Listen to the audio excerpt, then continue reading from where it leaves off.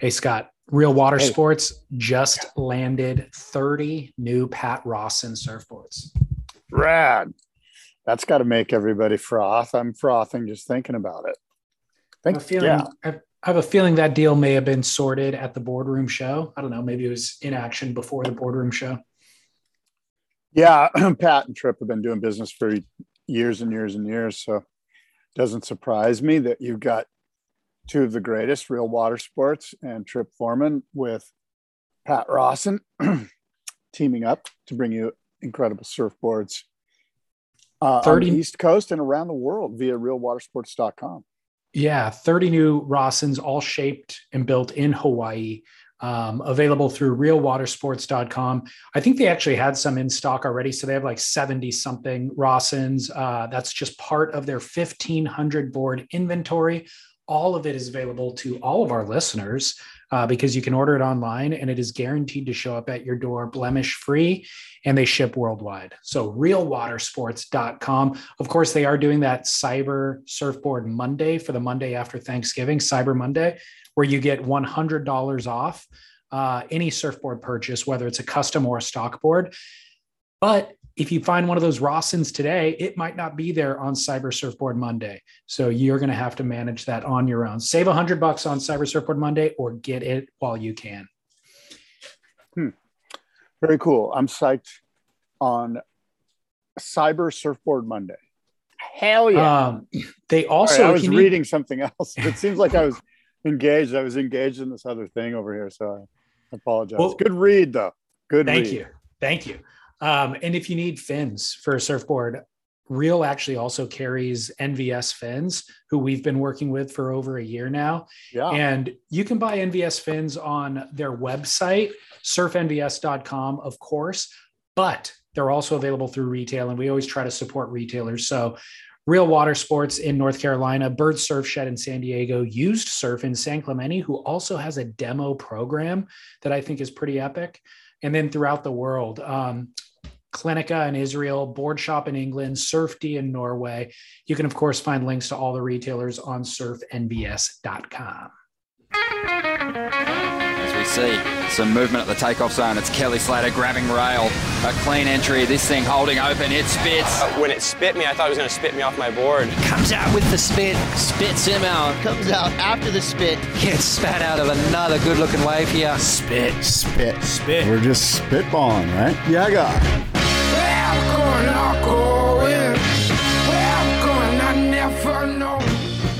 Yeah, man. Welcome. Yeah, guy. Yeah, friggin' guy. It's time to say it. Somebody needs to say it. It needs to be said. Yeah, guy. And there can only be one person that says it, Scott. I would never try to get in on that. The funny thing is, as you know, when I was in high school 30 years ago, everybody said that. That was why we use this lead-in phrase, is that it's kind of tongue-in-cheek. It's kind of like, yeah, guy, what's up, bro? yeah, guy. You know, we should do, this could be a really good like investigative podcast series, six-part series where we trace the origins of Yeah Guy. I would like to do that. I'm pretty sure the originator is Todd Martin. Oh, really? You've already got it figured out? Wow. It's more of an Encinitas, Seaside Reef, kind of like, you know, that whole scene there. That's kind of where I think the Yeah Guy started, but I could be wrong, you know? But yeah Guy was kind of an Encinitas. I want to say it was kind of a Todd Martin, 1980, 1981, that kind of thing. We got to track. Okay, so maybe it's not six-parter. Maybe it's a one-parter and it only lasts 15 minutes. Yeah, because you already know where he is. Yeah, but I guess the big reveal will be finding out how and why he landed on that phrase. I'm guessing he saw a guy that he knew. Okay, this is a good hypothesis. And he wanted to share some sort of optimistic affirmation with the guy who he saw. And so out of his mouth, from the mouths of babes, came the phrase, yeah, guy. I'm going to assume that it was probably he didn't know the person's name. And so you needed some sort of filler for the moment. So you're like, yeah, guy. Yeah. What's up, guy? It's kind of like, guy is like, it covers a lot of bases. It doesn't in 2021, Scott. No, it doesn't. So it needs to be amended. No, you cannot amend it. Yeah, guy will never be amended. It is what it is. Yeah, It's Todd Martin. It's Lonnie Brothers. It's that whole crew of guys that were like a couple of years older than me. That and it was all There's not going to be they. It's going to be guy. Yeah, friggin' guy. What's up, guy? Yeah, guy. Did you see that little? Oh, Steve Colvin comes to mind. I just remembered Colby. Seaside, there was a little sandbar at Colby.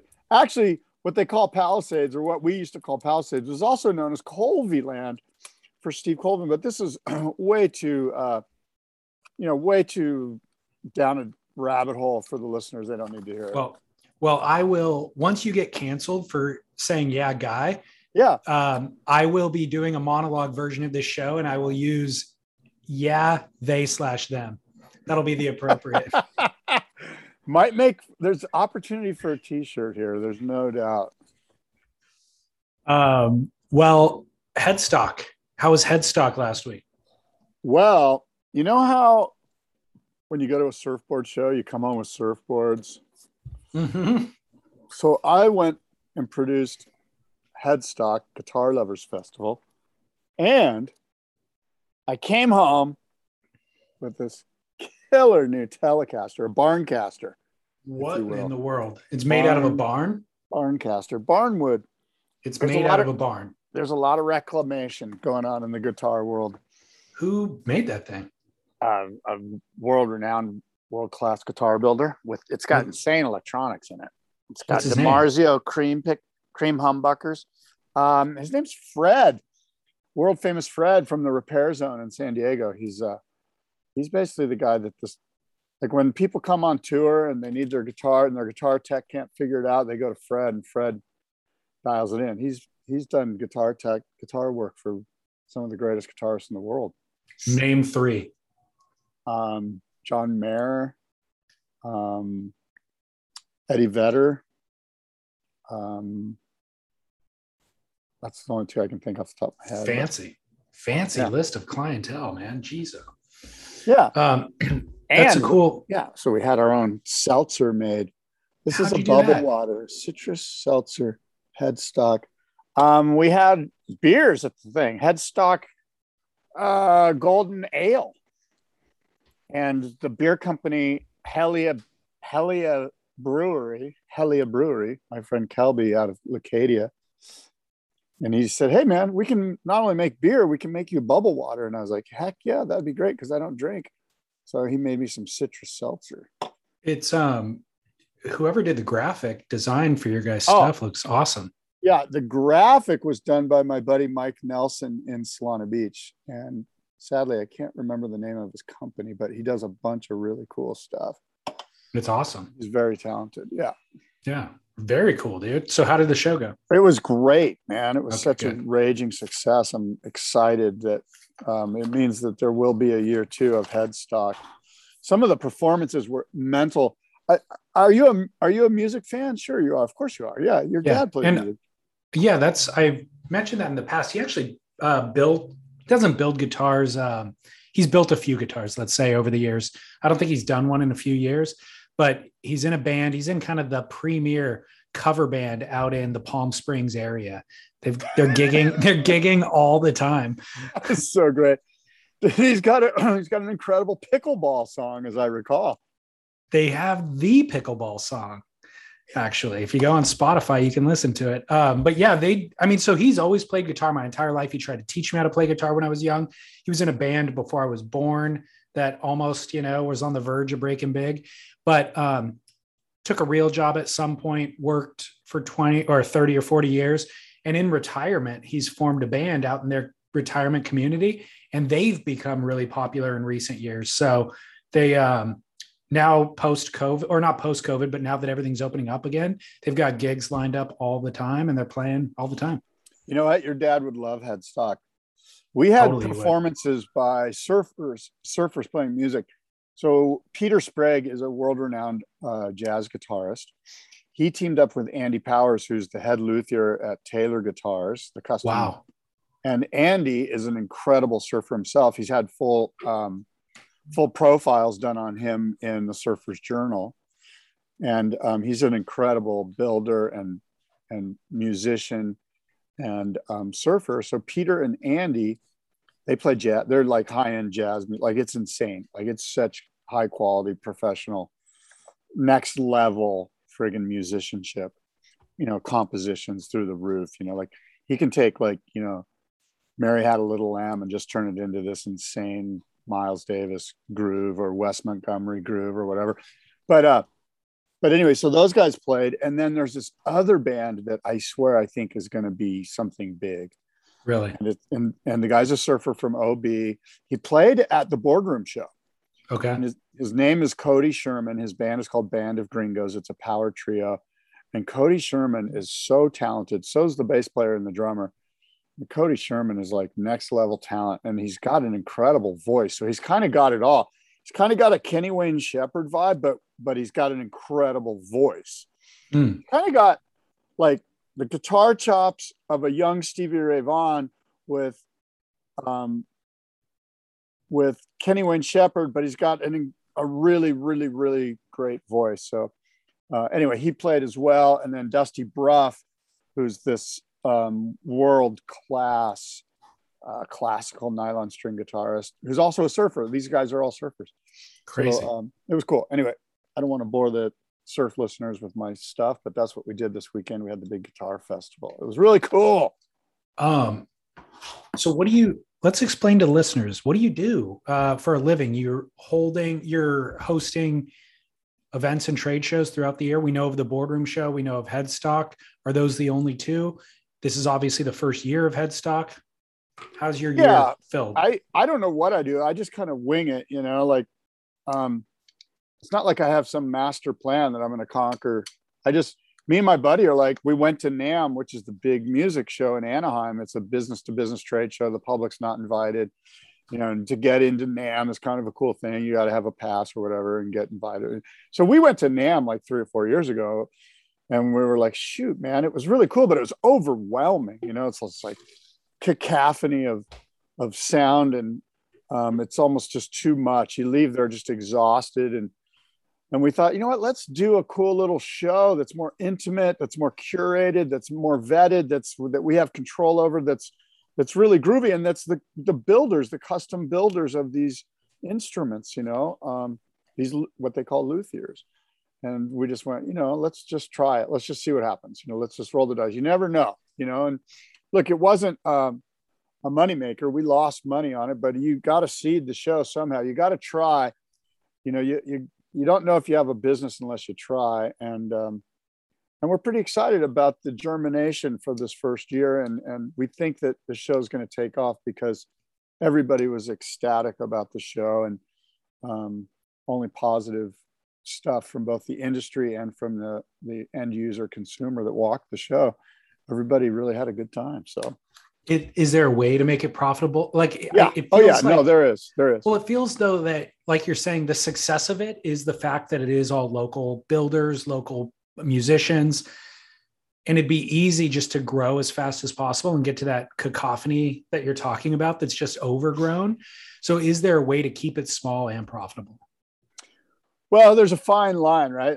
A guy who I used to work for in the exposition business once said that core is poor, Right. And so there's a fine line. The way to make it profitable is to have a large company acknowledge that this is a really cool thing and step up and be a sponsor. And at that point, their company is sort of gets all the grooviness of a really unique artistic event, and all the mojo that flows off of that flows onto their brand. And so it's a win for everybody. And so we'll see. We don't know if we're going to be able to get sponsorship or not. Without sponsorship, there will be no money to be made. It'll just be my partner and I throwing money at a huge party, basically. That gets old quick. Oh yeah. So back to your business though, how many boardroom shows are you doing a year?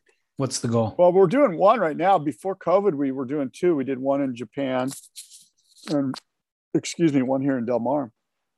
And then of course I do a couple of California Gold vintage surf auctions as well. So I have 2 auctions a year. I have the boardroom, maybe the boardroom in Japan. I was thinking about Portugal. I'd like to do the boardroom in Portugal. I think that'd be a good call. And then, of course, Headstock Guitar Lovers Festival. So I'm constantly doing something. And so Japan is a potential? Yeah, well, we can do Japan again for sure. Okay, good. I feel like, certainly from talking to listeners, you could do it on the East Coast, Europe, maybe the UK, even Japan, and potentially Hawaii. I feel like they would all support it every single year. It's a ton of work, and whether or not you could, organize that from afar or whatever would be kind of your thing to sort out. But I feel like the consumer demand is there in those locations, Yeah, the thing is that with the boardroom show, the industry itself, like, the surfboard builders, the fin makers, those guys that support the boardroom show, they can only do one show a year. It only makes sense for them to do one show a year. Because on top of that, a lot of them do Surf Expo in Orlando, my friend Roy's show in Orlando, which is an important show for the Eastern Seaboard. And so a lot of those guys do that show. And so then, you can only do one show a year is enough for the industry. Now, does the end consumer, would they support a show in, say, New Jersey? Yeah, I think they would. But again, it's like convincing the builders, the industry to buy another booth for another show. It just gets exhausting. Totally. You got to do business. You can only have one show a year. Right. I get it. That shows in Southern California. That's a conundrum. Well, hey, get that merch available on your website. We'll start buying seltzer water from you. Headstock seltzer water. It's a kind of a scam. Merch. Like merch is not easy to deal with. Like merch is like a pain in the ass. When you actually look at the margin, how much you make, especially with t-shirts, you got the wrong sizes. Go look at my garage right now. 4 or 5 boxes sitting behind you. I'm sure you do. You know what I'm saying? Like, so merch is kind of like, it's just more of a marketing adventure than anything else. Totally. It's a nightmare. But beverage merch seems to be a lot of people making a killing in that in recent years. A lot of pro surfers investments have paid dividends. Greg Anderson. All those guys, it's like, if you're not involved in a brewery, it's almost like the cliche thing. It's like in the 90s, if you're a pro surfer, you had a guitar. Yeah. And then now in the 2020s, if you're not involved in some sort of tequila or beer company, you're blowing it. Well, St. Archer many have already waved in their profits and are laughing. Oh yeah. Yeah. I mean, St. Archer was the first and the biggest story. A number of surfers and skaters got behind that. And I feel like the investment wasn't, I don't want to misspeak, but I feel like it was $50,000 buy-in, and maybe somebody bought 2 or 3, buy-ins, and they ended up selling that. I don't know what the total investment was up front, but they ended up selling to Anheuser-Busch, and everybody made a significant multiple off that $50,000 investment and did really well. And then parlayed it into other investments, other alcohol industry investments. I feel like beer though now has run its course. Like that was the investment, like you said, 5 and 10 years ago. So we got to figure out what's next. Coconut water, maybe. Who knows? That's a good idea though. Trying to figure it out. Yeah. Well, hey, I'm not sure what you have in your notes. My lead story this week is the foil retribution under the San Francisco Pier. Did you see this? I did see this. That's so funny that's your lead. What about Massive Jaws and the body surfer that made, God, he got a couple of insane waves at Jaws. But yeah, that's the funniest story for sure. Let's lead with that. That's great. Tell me what did you learn? So I'll just paint the picture real quick. I shouldn't have named the spot, I suppose. At an undisclosed location in Northern California, at a pretty marginal wave that would seem to be having a really good day, actually. A foil boarder got towed in to a wave from just a regular boat. What kind of a boat do you call that? Is that just it's like a water ski boat kind of, right? Where did you see it? Where did you see this story? Well, Gothic Dolphins Instagram account is where I watched the video. Gothic_Dolphins. Okay. Anyways, a boat, just like a recreational power boat kind of thing. Yeah. Literally tows out, which I never even see that type of a boat towing people into a surf lineup. That was the first most confusing part, is that a boat is entering the surf lineup. This is a highly localized spot, notoriously localized spot, where it doesn't matter what type of surfboard or craft you're on, you're liable to get yelled at and even attacked and accosted by the locals there. This guy shows up with a boat on a foil, tethering on a foil behind the boat, and the boat tows him into a set wave.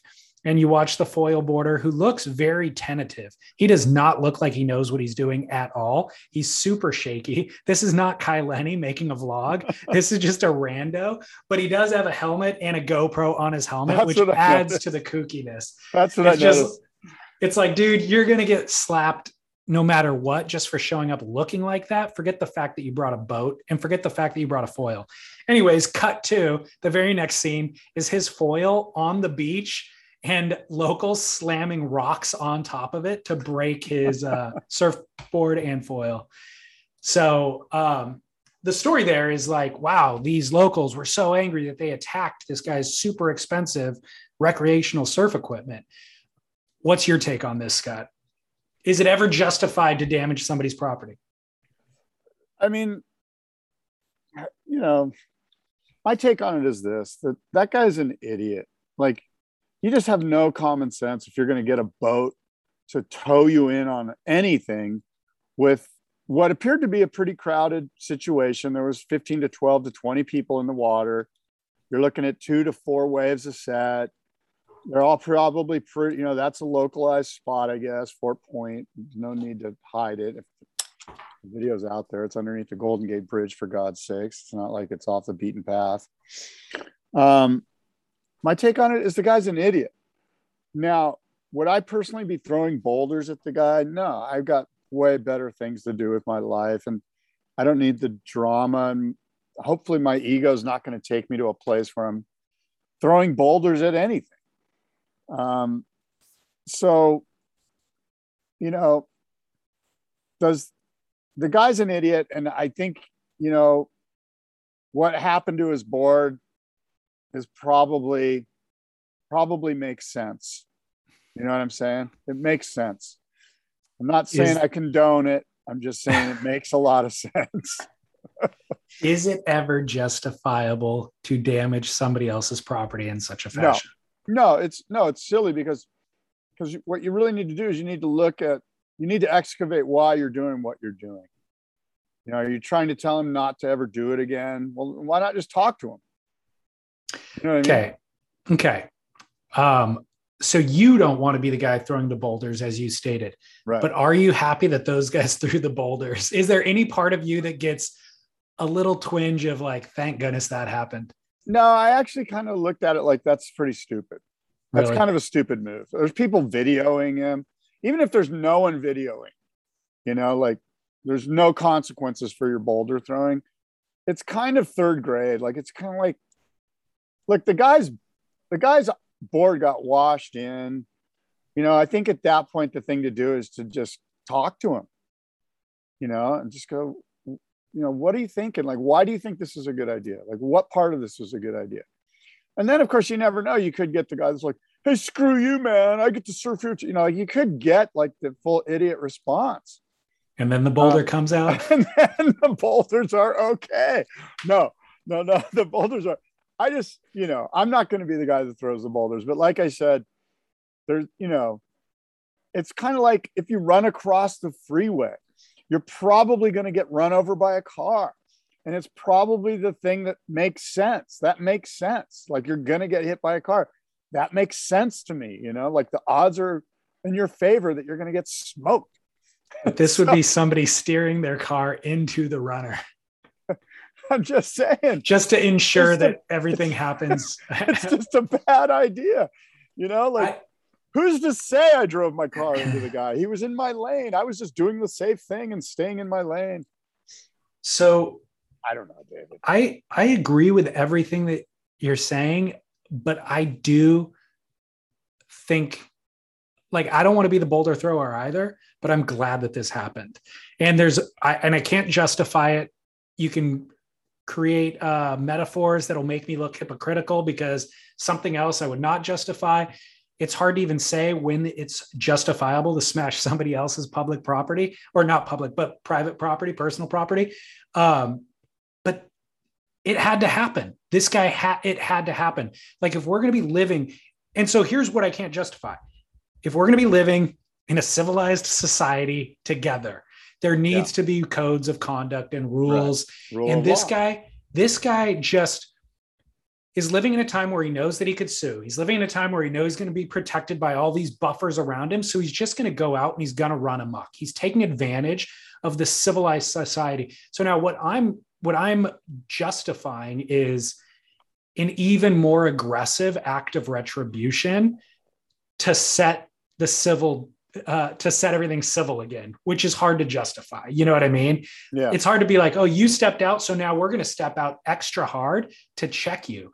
But I love the fact that that happens in surfing. I love that surfing is a place where that can still happen, where if we don't have all the rules written down, we don't have a rule that says you can't bring a boat into the lineup or that you can't bring the e-foil into the lineup, but was it an e-foil? No, it wasn't. Oh, I think it was just a regular foil. Yeah. Because if it was an E, then the boat makes it an e-foil basically. Right. So it's an assisted foil, but you know, if you're going to do something that is so far outside the lines, what he did was rude. What he did was just simply rude. Very rude, very dangerous. Super by virtue selfish. Virtue of the fact that the foil ended up on the beach. It's not tethered to him. So he ate it, and the thing probably did cartwheels to the beach through the crowded lineup. So he absolutely deserved to get checked. I do not think talking to him would have been adequate enough. I don't even think calling the cops and having the cops come in and get involved is adequate enough. You know what's adequate in this moment? I can't justify it in any other way in any other moment, but in this moment, you're getting boulders smashed into your board, and which will keep you out of here for the rest of today. Hopefully it'll keep you out for long enough to get the board fixed. And best case scenario, you're shamed enough and I don't know, even scared enough to where you just don't come back, period. I don't know why. I think I can justify it. Yeah. I totally get it. You know, part of me too is like, part of it pulls at my heartstrings of, you know, the old days when there wasn't any video and like, this is how it went down. Like, sorry. And then part of me is like, what do you think society would be like if you got caught stealing, we cut off your hand? Do you think do you think that there would be less thieves? Yeah. Should we go full Taliban? Because this was full Taliban, which I mean, this wasn't full Taliban. This was appropriate for the setting. Totally. Cutting off somebody's hands because they stole isn't appropriate, and especially if in that society you've starved your people, you know, and so they're just trying to get a loaf of bread, and then they lose a hand. So I think we're living. But I hear what you're saying. We don't need to go that extreme. I think we're living in a very comfortable place that we all need to kind of not take advantage of these things. We all need to respect that we're allowed to move around with a certain amount of autonomy that don't go infringing on other people's autonomy. Otherwise you are going to get checked. You know, that's kind of, this is just so outlandish. He needed to get checked. It's so, this guy told, I mean, there's no doubt that this guy needed to get checked. And it's good. It's a good thing that it happened. Like I said, it makes sense that this happened. It makes tons of sense. Like, It totally You does. do X and you get Y. Like the equation all pans out perfectly. I'm glad to see it happen. Now, the problem is I don't want to support or back the locals at Fort Point because, from my understanding, they go overboard more often, or they've gone overboard enough to not support them. Basically, like in the old school days of localism, I barely came up in it, right? But the way it existed, I knew I could surf pretty much wherever I went in the world as long as I was respectful of those locals and kind of applied the same rites of passage that I learned at my beaches. So sit on the inside, catch some waves, be quiet, don't make a noise, don't bring a cameraman, and then if a wave comes to me, if a set wave happens to come to me and I get it, and then I get burned by a local, I'm not going to say anything. I'm going to quietly kick out and just go sit on the side and get another. And that all worked. I never got punched out. Is why localism works so good is because you don't ever really have to do any punching. Like there's just one incident maybe it isn't just one incident that has occurred and it gets spread like wildfire. Yeah. It's like urban myth. And so there's this like drapery of oh no, don't, like it works because everyone's like afraid that they're going to be the guy that gets punched out and gets a fin in the face from a gnarly mean local guy. Yeah. But that gnarly mean local guy rarely even exists. Yeah. But because at one point something like this happened where a guy fucked up and another guy threw boulders at his board, this is legendary. It's going to carry tons of weight at this spot for a long, long time. Yeah. And so it's going to work. And it's kind of like, if you cut one guy's hand off, is that going to carry enough mojo where people are going to be like, holy shit, I want to keep my hand. So this loaf of bread, maybe I'm not going to grab it. Totally. If you do, yes. Yeah. That's why it's good that we talk about this. Hopefully we just build the lore and spread enough lore to where it keeps people in check. Yes.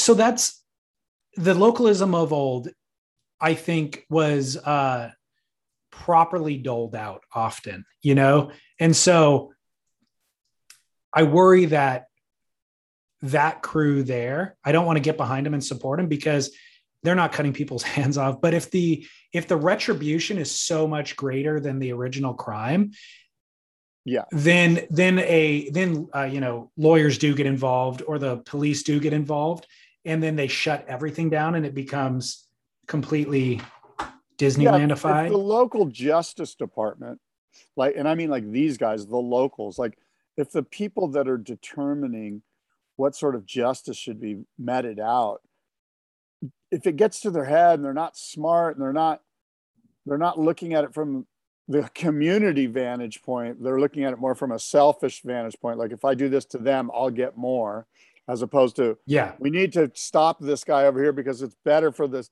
serenity of the community if we just put a quick stop to this. Like, so if that's the problem with condoning this, is that you're allowing people to go, oh cool, we can just tell everyone to fuck off, and that's not cool either.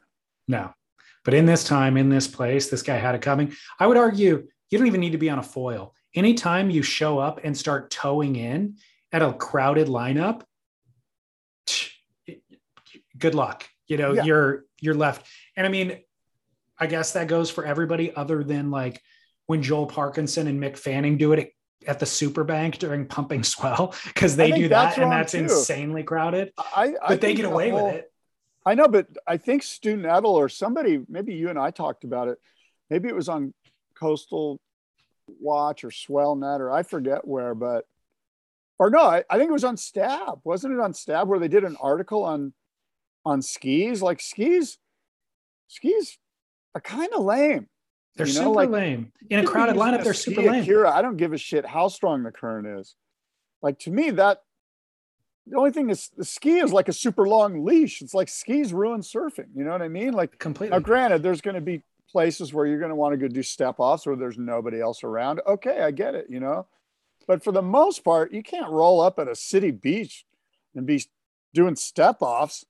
That's what I'm saying. Once you tow in at a crowded lineup, you're wrong. And the thing that these pro surfers, I guess it's more in Australia, that they get a pass, that they just get to do it because they say so, because they do a better off the lip than the next guy. It's kind of, I don't know, man. Well, the reason leashes ruin surfing. We need to get rid of the skis and the leash. The only reason I use those. Go ahead. The only reason I use those guys as like an example that was acceptable is because I don't live there and that's not my spot, and they seem to get away with it, and people seem to just, acquiesce and allow them to do it. And maybe it's just because not only do they rule that break, but they're so spectacular to watch. You almost want to witness it, But then remember DHD dumped his ski?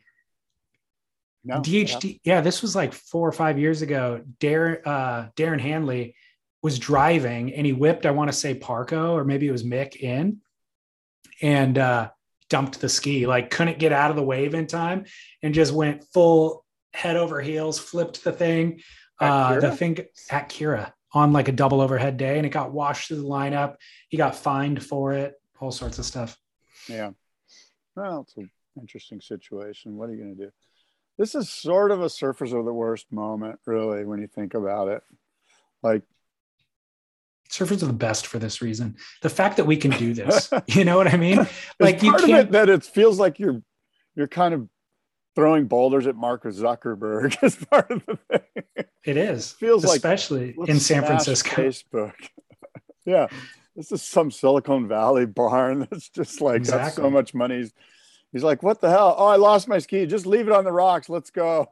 Let's go back to the bring the boat around and pick me up. Caviar. Just leave the ski. Leave the ski. They're beating it up. Just we'll get a new one. Just pick me up too. Just like yeah, exactly. Yeah. Well, I liked this story. Don't tow in anywhere that's crowded, and leave the foil as well out of the crowd.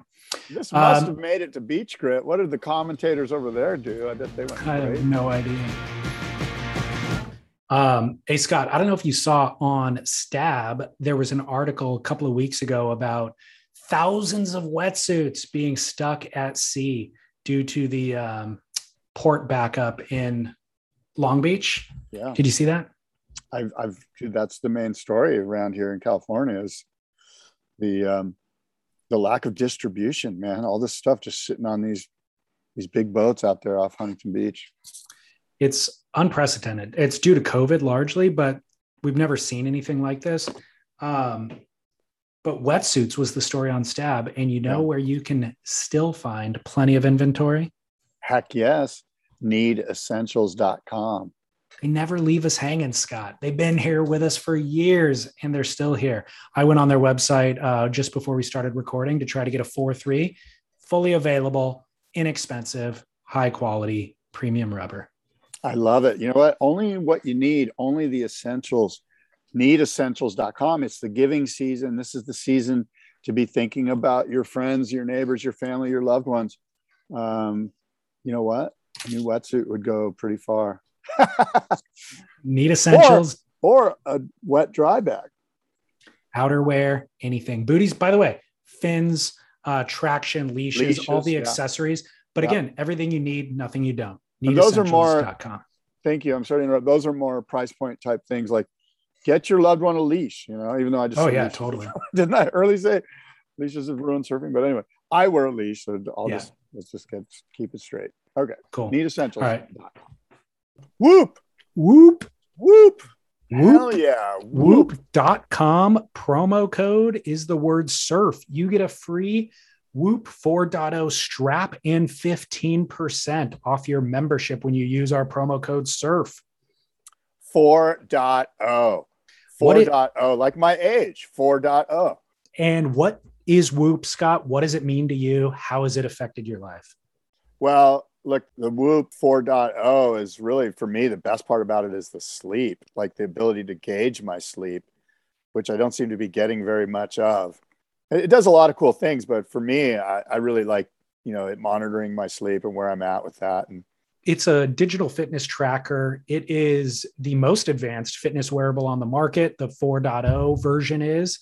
John Florence uses it. Nathan Florence has been using it.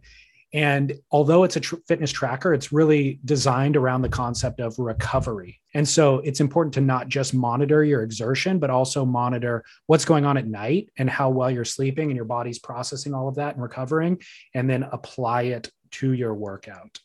Yeah, the 4.0, it basically tells me, hey, today's a recovery day, or today you can go full 110%, or today maybe just go 80%, whatever the case may be. And it's a powerful tool for people like me and you that are living, aggressive lifestyles.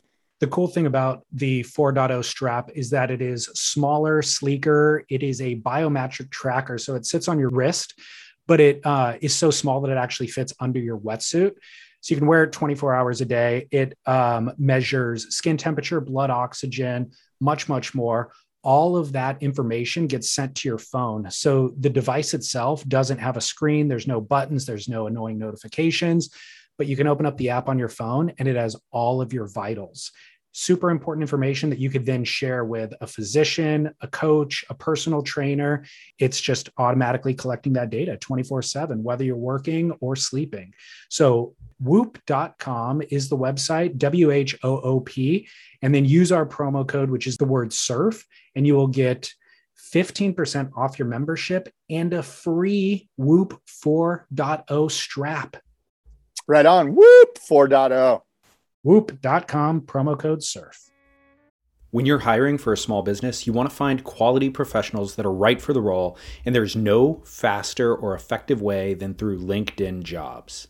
Your time and capital are precious, and there is a powerful resource that can help you focus on what you're good at and integrate people into your team seamlessly to help grow your business.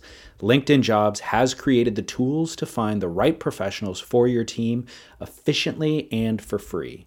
LinkedIn isn't just another job board. Everyone is already on LinkedIn with their resumes and references, and now LinkedIn has designed a hiring platform to connect you with candidates specifically qualified for the job that you post about.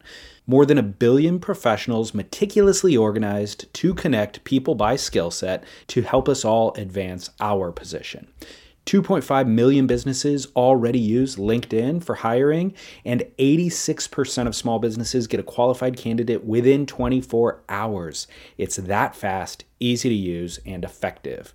LinkedIn Jobs can help you write job descriptions, filter the right person to you, and give you the tools to help you interview them like a pro. LinkedInjobs.com/surf is where you go to post your job for free. Yes, totally free. That's LinkedInjobs.com/surf to post your job for free. Terms and conditions apply.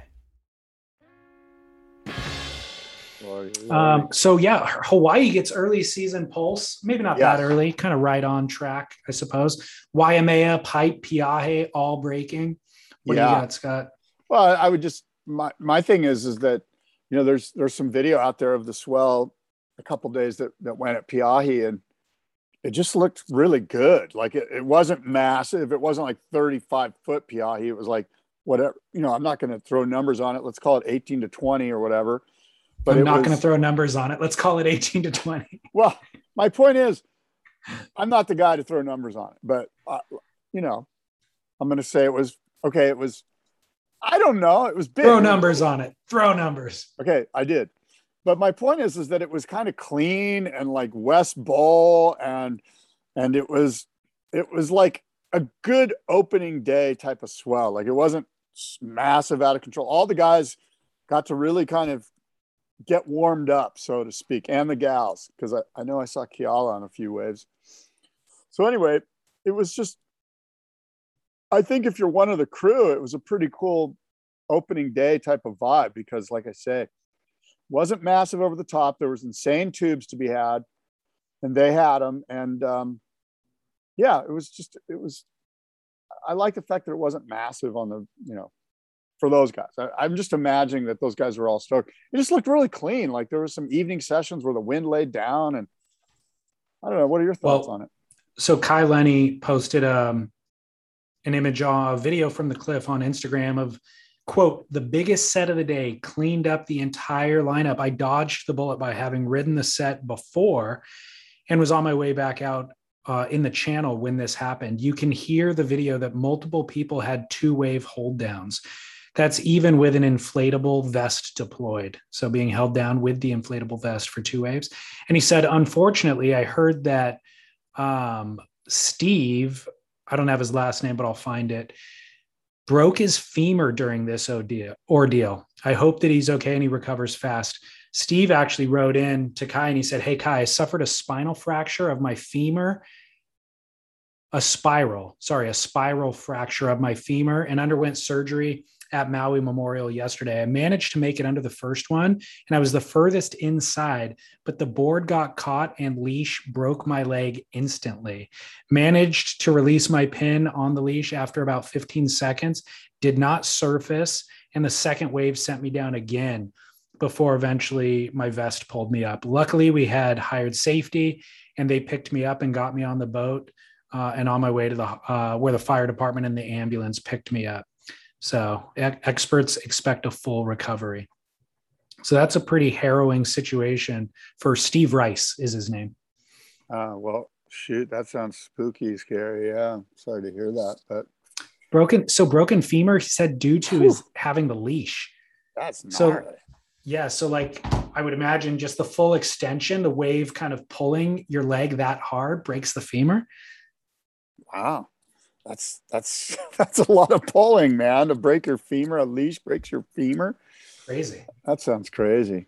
Crazy. You know what I'm watching right now? Did you see this footage of Slater at Honolulu Bay? No. From that same swell? Yeah. Oh man, he's all over the place. I'm guessing because where'd you find it? This was Surfline? Posted yesterday, but no, Where'd it's you on find the it? Surfer Magazine forums. Oh, okay. I'm assuming it was like that swell, but Well, you referenced in the opening of the show Kalani Latanzi, who is the Brazilian body surfer out at Jaws. yeah. Chizo Pizzo, dude. So I'm claiming that wave is 18 to 20, let's say. I don't want to put numbers on it, but I mean, it is. You're right. That's exactly what, if I said 15, I'd feel like I was cutting him short. Yeah. 20 feels like it's a little bit big. I'd say that's an 18-foot wave. Hard to tell because of the angle, Yeah, but you know. dude, the guy's body surfing Jaws. It's So he's gnarly. And swimming He's pulling at it Jaws. off. He's pulling it off is what's insane. He's making the wave. Like he's talented enough to be kicking and swimming while he's riding the wave to stay with it, to be able to like deal with the foam ball and stuff. It's the guy's got talent, like next level. He really does. He does have some sort of a hand plane. Yeah. But even still, he gets fully barreled and comes out at Jaws body surfing, and he rides the foam ball for, I'd say, 6 seconds. Yeah. It's crazy. Is he the greatest surfer in the world? No, he's not. No? Mike Stewart is. But By the way, this is from 2016, apparently. oh, geez. Sorry. Timely reference, Scott. Thanks. But it was posted yesterday. So I thought, oh, maybe this is, go ahead. So Kalani Latanzi, number one, I don't body surf waves that big, but that lineup, there's so much room to move in that lineup that the idea of just swimming in it, you can't cover very much ground when you're swimming. So that set wave that Kai Lenny posted, I mean, if you're in position for where most of the waves are breaking and you don't have a board, even if you do have a board, those guys got caught inside. So if you're just swimming, there's no way for you to make it to safety. And I don't know what you do. I mean, you just dive under a massive wave at Jaws. What do you do? Yeah, well, I can't speak for this gentleman, but I'm going to assume that he's sort of and from the video that I saw, I sensed that he was sort of sitting on the inside bowl and just kind of picking off the ones that came underneath everybody. And so when a massive set comes, maybe he can swim, 25 yards to safety, because it doesn't take much to get into the corner, into the channel. Except if that inside bowl still jacks, 20 yards out. I can't speak. I'm not an expert, but I'm just assuming. I have done some body surfing at some real, like spots that are surfboard waves. And my little, Peabody experience was that I hung out on the corner so that I could catch the ones that nobody catches, and then also split off into the channel and not be too freaked out. Well, the other thing is he can't wear flotation because that would prohibit you from. I noticed that. Body Yeah, surfing. that's weird, huh? So like if you do get held down 1 or 2 waves, you don't have the assist of the flotation to pull you up. My final thing that I'm blown away by is whenever I body surf, there's a portion of time where you put your head down to kind of project forward and get momentum that way. Yeah. But you have to hold your breath through a lot of that. And I find myself actually holding my breath through 90% of the body surf, just maybe take a gasp every once in a while, just one gasp. He had to be holding his breath forever. Certainly during that entire foam ball ride, he was holding his breath, but it's just an unbelievable feat. Well, those guys are absolutely amazing water people. I mean, those guys the regulars at Point Panic and the guys that body surf at Pipe and this gentleman, like it is next level as far as fitness. Because you mentioned breathing and like just you have to have a sort of calmness about you so that you are kind of breathing instead of just holding your breath and gripping through the whole ride. So that's why I asked you if you think he's the best surfer ever, because some of the greatest surfers in the world couldn't do what that guy did. Yeah. You know what I mean? Now, totally. I know it's kind of apples and oranges, but it is, yeah. But there are guys like Mike Stewart, Dave Rostovich comes to mind. There are guys, Cunningham. Yeah, Mark, but he doesn't stand up surf. So I'm trying to think of guys that stand up surf, but also that ride a board like Mike. Kelly. Who are the brothers I'm trying to think of? Malloy's. Keith. Yeah. So Keith Malloy, he's one of those guys. So those guys can kind of do it both. And they're in that Kai Lenny thing where like, they're taking different disciplines and they're kind of dominating. And of the really hard disciplines, okay, we've got standing up on a surfboard. The hardest discipline might be body surfing. Yeah. I mean, body surfing jaws, that's a pretty hard discipline. There's not, how many guys in that lineup that are out there with that guy could do what he did? And if you flipped it, do you think he could do what they were doing? And the answer is, yeah, I bet he could probably stand up on a surfboard. I don't know. He's a Hawaiian guy. Like they're born with that. He's Brazilian. Oh, is he Brazilian? That's what you said Yeah. earlier. I apologize. So I think it's interesting. Body surfing's the easiest thing out of all those things to learn, but probably the hardest to get that good at. Yeah. I mean, I don't know. I would agree with you because what are you doing really? All you're doing is just planing on the surface of your chest and your arms. Like that's it. You just learned like that, like you're not like doing, fins free cutbacks or whatever. But I think learning it and as opposed to get to that level. Yeah. To be that proficient is night and day, and because you talked about breathing, you talked about things that, I mean, just the fitness alone is next level. Yeah. You have to be an expert swimmer, beyond expert. Michael Phelps couldn't hang out there. What is beyond expert? Like what's next?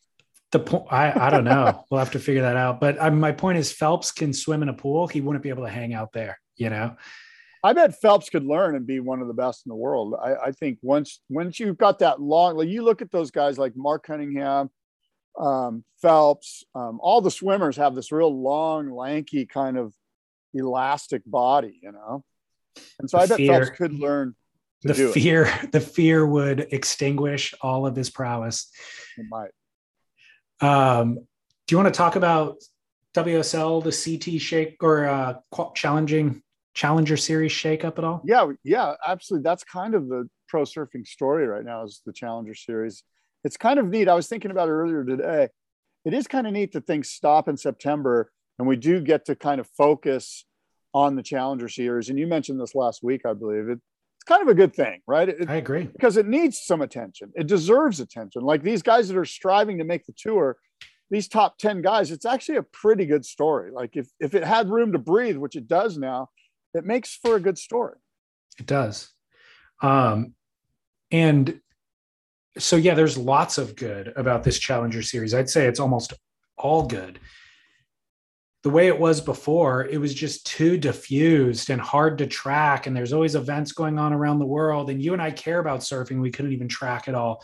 And so, yeah, this allows almost a third tier where that's all still happening around the world via the qualifying series.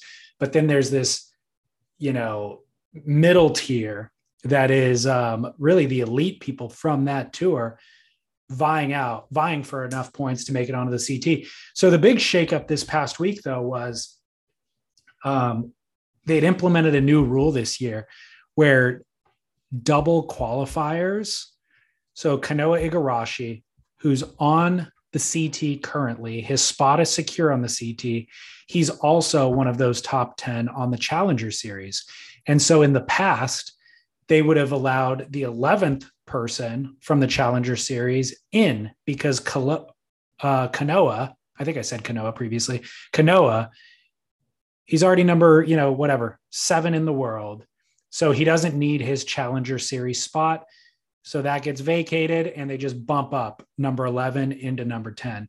Well, they were going to do away with that this year and give those spots to wild cards, which would make you think that the WSL is going to just pick the wild cards. Either maybe they're going to be a sponsor's wild card. Maybe they were going to just pick them based on, I don't know, who's the most popular surfer that will garner the most views and eyeballs.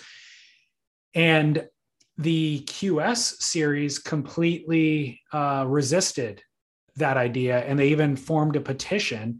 They started a petition. It circulated around WSL surfers. So they've got over 100 signatures from not only the QS warriors, but CT stars like Gabriel Medina, Felipe Toledo, Tatiana Weston Webb, all got behind it and said, this makes no sense because Morgan Siblick got onto tour because somebody else double qualified. He was not in that top 10. Somebody else double qualified. Morgan got on tour and then he made the top 5. So there's justification for giving the 11th or the 12th or the 13th qualifying person a shot. And the WSL reported on stabmag.com, I think yesterday, they said an email went out to the athletes. They didn't release a press statement about it, but it went out to the athletes and the athletes leaked it to Stab. And the WSL said they are going to rescind the rule and allow double qualifiers again this year. So state that again for me. So if you're a double qualifier, for instance, Kanoa is number 1 on the Challenger Series right? Yep. And he's a CT or already qualified. Is he already qualified for the CT? Yep. And so what does that mean for Kanoa and for his number 1 ranking here? Does that mean that number 11 will get to move into the challenge, into the CT? Correct. Okay. So Kanoa's not, you get kicked out of the Challenger Series. Kanoa's kicked not out of the top 10. Yeah. Kanoa is not affected by this at all, but number 11 benefits from this rule being rescinded. That's your man, Carlos Munoz. There you go. And Kanoa even said, I think Stab actually interviewed him, and Kanoa said, I felt bad competing in France on the QS recently, this last month, because because I knew if I beat, let's say, Carlos Munoz in this heat, he's not going to get a shot. I feel like I'm taking something away from somebody. Whereas I would like to be able to show up to these events and go all out and just win the thing, knowing that Carlos is going to get in either way. Yeah. And he gets his practice in. Kanoa gets his practice in. Correct. But right now, as you probably know, Caleb Robeson is number 12. There's 2 CT double qualifiers, that Griffin and Kanoa. And so with those gone, that gets us to number 12, Caleb Robson, and number 11 is Carlos Munoz. Those would be 9 and 10 effectively. Okay. And Nat Young is back. I'm sure. Let's talk about these guys. So this is going into Haleiwa, right? Haleiwa is the last event. It starts in like 10 days or something. Less than that. The 16th, I think, of November. Okay. So next week, more or less, what's today? The 9th, the 8th? Yeah, 9th. In 8 days it starts. And Nat Young, Zeke Lau. Zeke Lau won the Ultimate Surfer as well. So he's got 3 wild cards on the CT this year anyways, but he might qualify through the Challenger Series.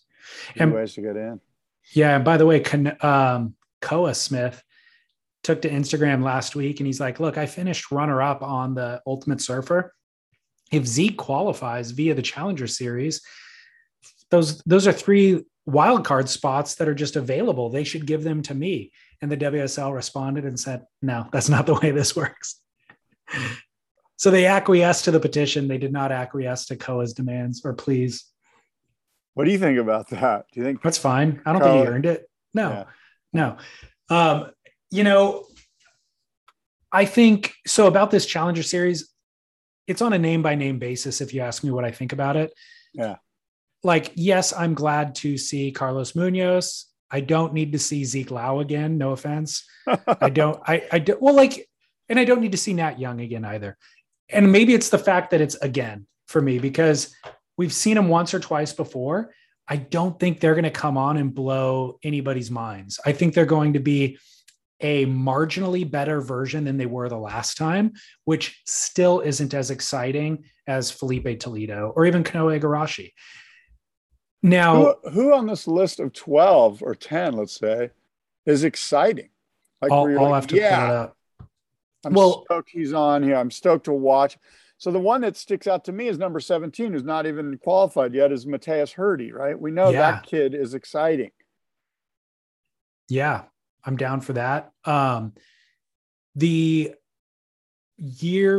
last year where Ethan Ewing, got a second chance. That was something I was glad to see, because I feel like he actually has the ability and the talent to surprise us.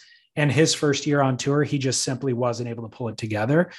But by and large, they generally don't. They generally don't have the talent or the excitement factor. If you looked at this list, right, we're looking at the Challenger list. There's 50 people on the first page. I'd much rather just pick the 10 people that we want to watch. Yeah. You know what I mean? Like, okay, I know this might upset you a little bit, but I want to watch Jake Marshall. He deserves a chance. He deserves a chance. I'm okay with I'm a Kalani Default. Yeah, me too. Super exciting. I'm okay with Connor O'Leary. I'm okay with Carlos Munoz. Thank you. Matt Banning down there too. Hell no. Mateus Hurdy. Hell to the no. Mateus Hurdy for sure. Yeah, Mateus. I'm just keeping scrolling down because Hiroto Ohara could be interesting. I was thinking that too. I would love for Hiroto. He needs to be in there. So definite no's. Alejo Those Muniz, are easier almost. Definite no's are easier than yeses, I think. For sure. Alejo Muniz, we've seen before. Thiago Camarão. Let's start at the top. Start at the top. Who's a definite no? Zeke Lau? For me, Zeke Lau, yeah. Nat Young? Leonardo Fioravanti. He double qualifies. Oh, okay. Thiago Camarão, Alejo Muniz, Maxime Husino, Alex Ribeiro, Ramsey Bukayo, definitely no. Vasco Ribeiro, Jesse Mendez, Patrick Kadauskas, Wiggly Dantes. Jack Robinson's on there. Oh, he qualified. But he's still on the CT. Yeah. Ian Gouveia, I don't need to see again. Wesley Dantes, definitely don't.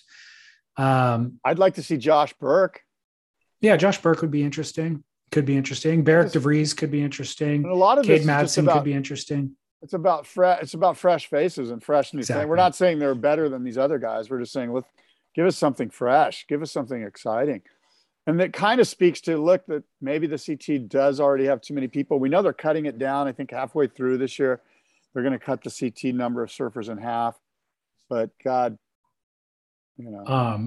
Well, Julian Wilson was interviewed by the Daily Telegraph. Did you see this? No. So Beach Grit wrote a headline that makes it sound way more sensational than it is. It says, no way. Shocking, right? If you can ever even decipher what the headline means, it says, in darkly candid moment, Australia's Julian Wilson declares that the World Surf League's Dream Tour is dead, that Brazilian professional surfers will never again taste the ignominy of defeat. Ignominy of defeat. We're going to have to look that up. But okay, so here's the actual Julian's quote. Julian, aside from the headline, salacious headline, the quote is worth you and I discussing. He says, the Olympics were much better than I imagined. And I felt so much responsibility representing Australia. It was so much bigger than I thought. Nothing like a surfing event that I had ever been to. I was completely blown away. Even without spectators, it was the biggest event that I had surfed at. The athletes' villages, the opening ceremony, the athletes were like avatars. They were such specimens and so primed and just ready for their Olympic moment. And all the Brazilians and the Brazilians all year have been the ones to beat. With all the changes that has helped the World Tour and with all the changes that have happened with the World Tour and the competition schedules, the Brazilians have been too hungry. They are the most tenacious with the waves. Most people would say a lot of waves at the World Tour events were mediocre this year compared to the standard quality of waves, but the Brazilians just stepped up. Until we go back to the full schedule of events, they will be very hard to beat. They are used to making the most of messy and inconsistent waves. That's the end of the quote. So he's giving credit to the Brazilians for being the most tenacious, but also for being the best in the style of waves that the CT surfed in 2020. Does this sound accurate? Does this sound like sour grapes? I think it's accurate, but I think, the thing that's missing there is that he's suggesting that the Brazilians won't surf well in good waves, and that's just wrong. All you have to do is look at history. Just look at what Gabe has done. Look at what Elo has done. So Brazilians are winning at Chopu, Pipe, J-Bay. They just are. So I think Julian's missing the point entirely. Or what he was saying is that they're just more professional. That the Brazilians are just more professional in that they're willing to do what it takes 100% to stand out in 3-foot shit and not complain about it and be stoked and let their surfing show their stokedness as they are about 8-foot chopes. Whereas the rest of us are like, if it's not, it's a little bit onshore, forget it. This kind of sucks. WSL's lame. It's like the rest of them are soft compared to the working class Brazilians. And I would argue to Julian, what's the excuse for Californians? Like, we have plenty of crappy, inconsistent waves in California. And so our surfers should have the same amount of tenacity that the Brazilian surfers have. There's much more culturally going into their dominance, exactly, than just the waves that they have locally, Yeah. They're driven by an economic determinism that doesn't exist in these other places. Yeah. Now, how do you feel about Julian? Will we ever see him again? And how does this make you feel about his mindset, or does it at all? I'm kind of one where I don't care. I don't care about Julian Wilson. I just don't care. I stopped caring. Like, it's not like I'm going, Julian's lame, or, I can't wait to see Julian. I just don't care. Yep, me too. And I don't care about very many of these guys in general. Like, I only care about the top 10. You care about Jake Marshall. What? You care about Jake Marshall. I want to see, I like the idea that there's going to be young guys on tour doing something. Yep. But I mean, I'll be frank, Jake comes from the same place I come from, which is a land of plenty. And, we're both upper middle class Southern Californians, and we simply don't even understand the economic determinism that's driven some of these Brazilians that are literally like, if they don't surf and win, they're unemployed. Like, they're screwed. Beyond that is Adriano de Souza is paying for his parents. He's paying for all sorts of other family members. Right. So it's not only is he not employed, his mom won't have a house to live in. His mom won't eat, potentially, so that's a whole different thing that you're surfing for. Totally. And sometimes that pressure gets to you, but bottom line is there's a reason that the Brazilians are dominating. And I don't think it's because they're necessarily, the bottom line is it's because they want it more. They simply want it more, and they need it more. I think, to Julian's point, if it was the Dream Tour still and it was all held in pumping surf, there would be a little bit more diversity in that kind of top tier, like John Kelly, maybe even Julian himself would be kind of vying it out, vying for that top five. But without great waves, Julian doesn't stand a chance. Yeah. And he's a world-class surfer. And we both love the way he surfs. But when we talk about putting on a jersey and realizing that, it's on, like I said, we're soft. Yep. Agreed. I'm soft. I know that. I'm super soft. Are you kidding me? Physically, and I've had 2 Haagen-Dazs dark chocolate almond ice creams today. 2 in one? Yeah, 2. And it's not even 3 o'clock. Oh, and my I've had gosh. 2, and I'm kind of wanting another, frankly.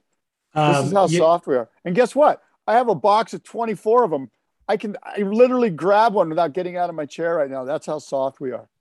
So soft that we can afford all the Haagen-Dazs we want until we gained 500 pounds and never fear. I mean, sounds like we're bragging. We're not. We're recognizing. No. You know what I did? What I had 2 of today? Athletic greens? No, only AG1? one. Only one of those. 2 wardrobe changes before 10 a.m. Oh, because of the baby? Spit up on the first and then pee on the second. Yeah. Standing in the doctor's office for a 2-week checkup, holding the doc checks the baby and then straps the diaper back on.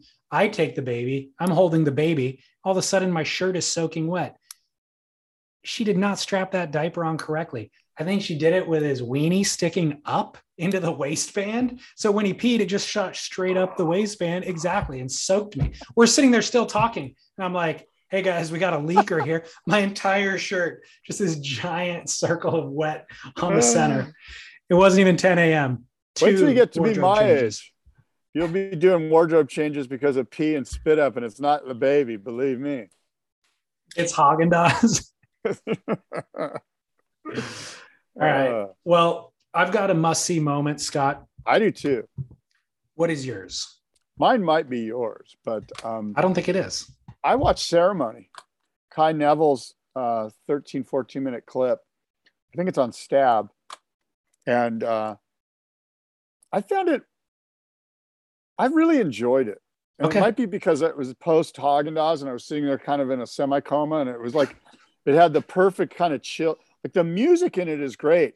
And I wanted to see what was going on with the music. Like the whole vibe of that thing is really like kind of pulsy and groovy and calming and sort of Buddhist. And if I'm not mistaken, the guy who did the music, the violin parts on the music, was the guy who did a movie with, do you know who I'm talking about? The credits?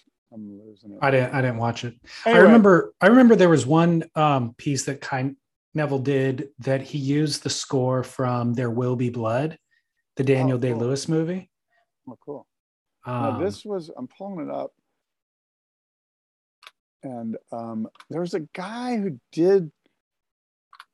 I need information. Richard Tognetti.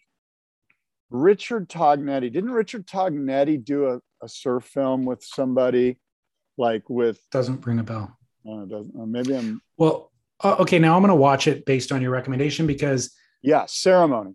Here's the deal, dude. I feel like Kai Neville's jumped the shark a bit. Like, I appreciate Kai. I think he's a talented filmmaker. He always had an art house quality to his films, yeah, which I could appreciate. Yeah, but I feel like they just have become over the top art house, and there isn't enough substance to actually warrant the vibe that he's trying to. Like, they're so stylized, and there's so little surfing. Like 90 seconds of surfing in that 10-minute piece or whatever. Yeah, and I'm not sold on it anymore. I feel like he jumped the shark, but I will give this one a chance. This might be the same. Look, at the end of the day, there's so much for you and I and the rest of the world to take in that something as intense as this does just feel like, oh yeah, another Kai Neville piece. All right, whatever, But it doesn't discount sort of his aesthetic and what he's putting out there and the way he's putting it out there and that he cares about it. And I'm not like the guy that goes, oh yeah, I've seen every Kai Neville thing. I don't even know. I'm not that guy, but I just happened to watch this. Okay. And I thought it was cool. All right, and I I'll love watch it. Craig Anderson, and yeah. Okay, I'll watch it. My must-see moment debuts tonight on HBO. It's a documentary. I have not yet seen it, but I'm excited to watch it. It is the Jake Burton documentary. Oh, interesting. I think it's called Dear Writer. Who did it? Is it really? Well, if it's HBO, it'll be good. Yeah, I'm not sure who made it. All I know is it's a documentary about Jake Burton, so I'm interested. And yeah, I'm always HBO concerned about these documentaries because, if they're done by, are they going to really tell the story? There's bigger things to be concerned Remember, about. I was telling you about Joel Tudor would be the greatest. It'd be a great documentary. Yeah. So I told Joel, I ran into Joel and I was like, first of all, I was like, dude, he's like, dude, I'm not coming on your podcast. And I'm Wait, like, did you ask him? Yeah. Or he just said that straight out? I sent him a text. I'm like, come on my podcast. So I ran into him. Why'd he say no? Because he thinks that a lot of his stuff gets taken out of context. And he's like, it's not going to do me any good. I just re-signed with Vans. I don't want to upset the apple cart. I'll get to Joel's he's smart enough to know that he'll probably say something that'll come back to Honda. And what's he doing on Instagram? I'm just saying. I think he learned his I don't know. I'm just telling you. He's like, dude, I'm like, Joel. But anyway, my point is, my point is I go, dude, your story would be insane. Like, wouldn't it be great if warts and all, Joel, we got to tell, we need to Malibu, Makaha. And he's like, dude, I don't want to rehash any of that shit. I don't need to piss any more people off. Like, and I kind of applaud him for that. Like, that's the smart play, actually, is to go, no, that's cool. Let's not do this. He mentioned that, he's kind of changing his trip a little bit as far as the way, media is going to perceive him. And I'm sure it has to do with his paycheck. Things are changing. Fair enough. Everybody's entitled to that. And I can't say that I would feel any differently than he does. Totally. There's a bigger picture at play, and with the right people involved, he could have both things. Yeah. Maybe it's 15 years from now, 20 years from now, when, the time, there's a lot of timing involved here, right? Yeah, sure. Well, Jake Burton, Dear Writer on HBO. My kook, yet again, another fire set ablaze. I know. In the Waikiki surfboard racks. This one was last Thursday, November 4th. So this is the third fire in 20 months. I know. It's crazy, man. And the arson from the second one that we talked about 2 or 3 weeks ago was already arrested. So this is just a totally different thing. Yeah, I don't, I'm just assuming maybe it's some freaked out ice head, meth head, freaky guy that just, who knows? There's a lot of weird shit going on over there as far as homelessness and drugs and stuff. And it couldn't be I don't think it's a surfer. No. And I agree with you. It seems to be random, a reflection of how things have gotten out of hand there. But this one wasn't nearly as bad as the previous one, where 500 surfboards were lost. This, only a few boards were lost, and they seemed to stop the fire before it was nearly as damaging as the previous one. But still, kook move. Yeah, it's really sad. It's just focus your ire on foilers towing in, not on innocent surfboard racks. Even that, that whole thing, I just kind of go, it's embarrassing. That's why it's embarrassing to meet somebody's parents or meet somebody that's not in our world, and they go, oh, you're a surfer. And I kind of think, oh God, did he just watch the fucking foil thing get destroyed by the boulders? And, it's just embarrassing. Aren't we evolving but we're not. Surfing is just this selfish, self-driven. It's just, and look, I'm as much a part of that as anyone. And I know there's really good surfers and there's really good things that come from surfing, especially on just an individual basis. Like the fact that you and I got in the water, had some time in nature with the universal spirit dwelling around us and seeing dolphins and coming in and feeling really good about this. The individual aspect of getting wet is incredible. But as a as a global tribe, it feels like we're just, I know. So I disagree with you in one part there. We are evolving, but there's certain things that are timeless. And what's timeless is yes, exactly. What's timeless is respect for your common man, and like a decorum in the lineup and that sort of thing is absolutely timeless. And so the e-foiler showing up and getting towed in is actually regression. This is not progress. This is somebody doing something that flies in the face of just the most basic fundamental rules. And so the retribution against him is also timeless. You have to do that to check, because we want to progress. We want to live in harmony. You stepped out of harmony and you put everybody in danger, and you were just rude. It was not courteous to come in and take everybody else's. It was a cancer. So we have to eradicate it. We have to eradicate it. I want to know. Remember our friend that sent this great advice to me about surfers are the best. Surfers are the best. I forgot. I got a follow-up from Hawaii, right? Yes. I would like to know his opinion on this situation. Like, how does he feel about boulders being thrown at the foil board?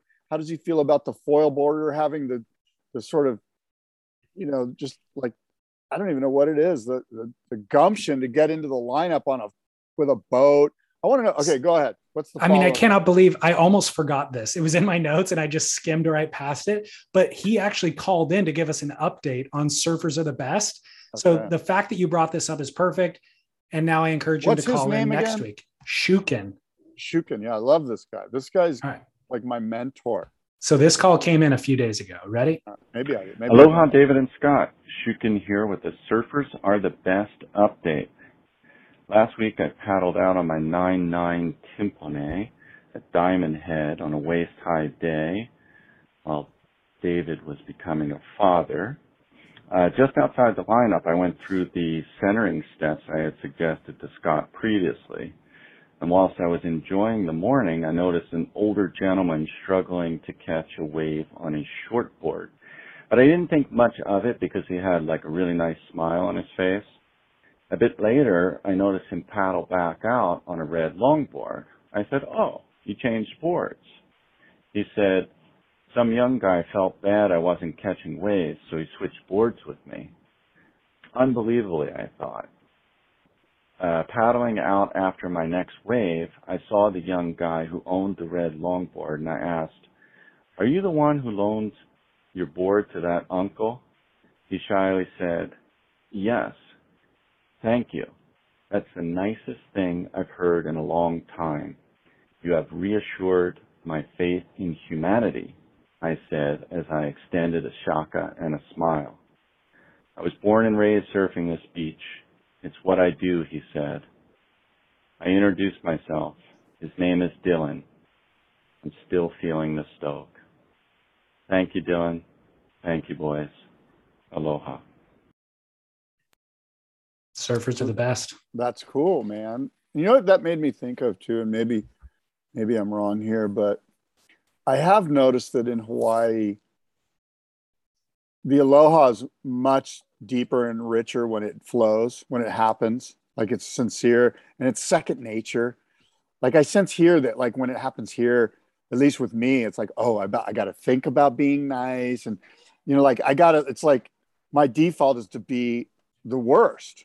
This is just me speaking. I'm not talking about other Californians, but I've noticed so many times, especially like over at Makaha, that the true Hawaiians are just flowing with that mana, that groovy aloha, and it's because the ocean's so close to them and it's so part of who they are that it's just second nature to just go, yeah, you have some too. Like, it's not a limited resource for them. There's this sense of unlimited, the pie, the pizza, there's plenty of pizza for everyone. And I'm sensing Dylan has a part of that mojo going.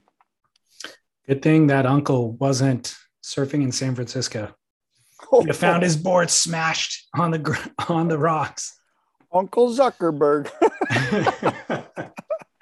Quite a different vibe, right? I mean, San Francisco. I mean, the complete antithesis of the San Francisco scene. Oh my Lordy. But good call, Shukin. And I honestly wouldn't have even thought, as a young buck growing up in Southern California, if I saw an old man struggling to catch waves, I would never have thought to allow him my surfboard to catch more waves on. I would have been like, sweet, fewer for you, more for me. And I would have paddled right past him. So, but I want to be the Dylan. I want to be like Dylan. Be like Dylan. Well, again, I'd like to hear Shukin's thoughts on San Francisco. Does he condone that behavior? I mean, of course he doesn't. Nobody, I think, with the sort of, a loving and tolerant code. Give us your take, Shukin. And here's the deal. I think the listener line cuts out at about 2 minutes. So he kept that one. I think he learned his lesson from the previous call that did cut out, because that call came in under 2 minutes. But give us your take in under 2 minutes. The telephone number is 760-237-0150. Funny that the listener line is a limited resource as well. It's only 2 minutes, man. Okay, well, look. Until next time, David, adios and aloha. I can see her lying back in her satin dress in a room where you do what you don't confess. Sundown, you better take care if I find you've been creeping round my back stairs. Sundown, you better take care if I find you've been creeping round my back stairs. She's been looking like a queen in a sailor's dream, and she don't always say what she really means. Sometimes I think it's a shame when I get feeling better when I'm feeling no pain. Sometimes I think it's a shame when I get feeling better when I'm feeling no pain.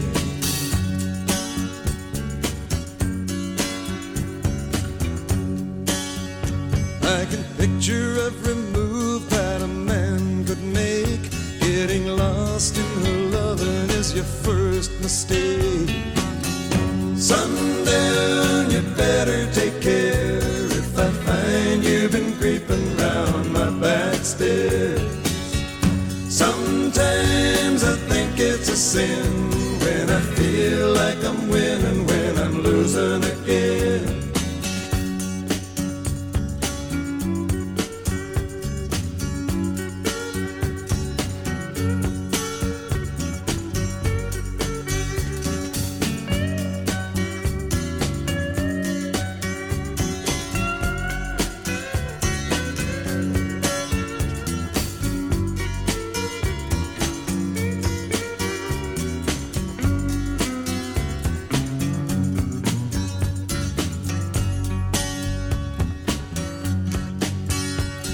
See her looking fast in her faded jeans. She's a hard-loving woman, got me feeling mean. Sometimes I think it's a shame when I get feeling better when I'm feeling no pain. Sundown, you better take care if I find you've been creeping round my back stairs. Sundown, you better take care if I find you've been creeping round my back stairs. Sometimes I think it's a sin when I feel like I'm winning when I'm losing again.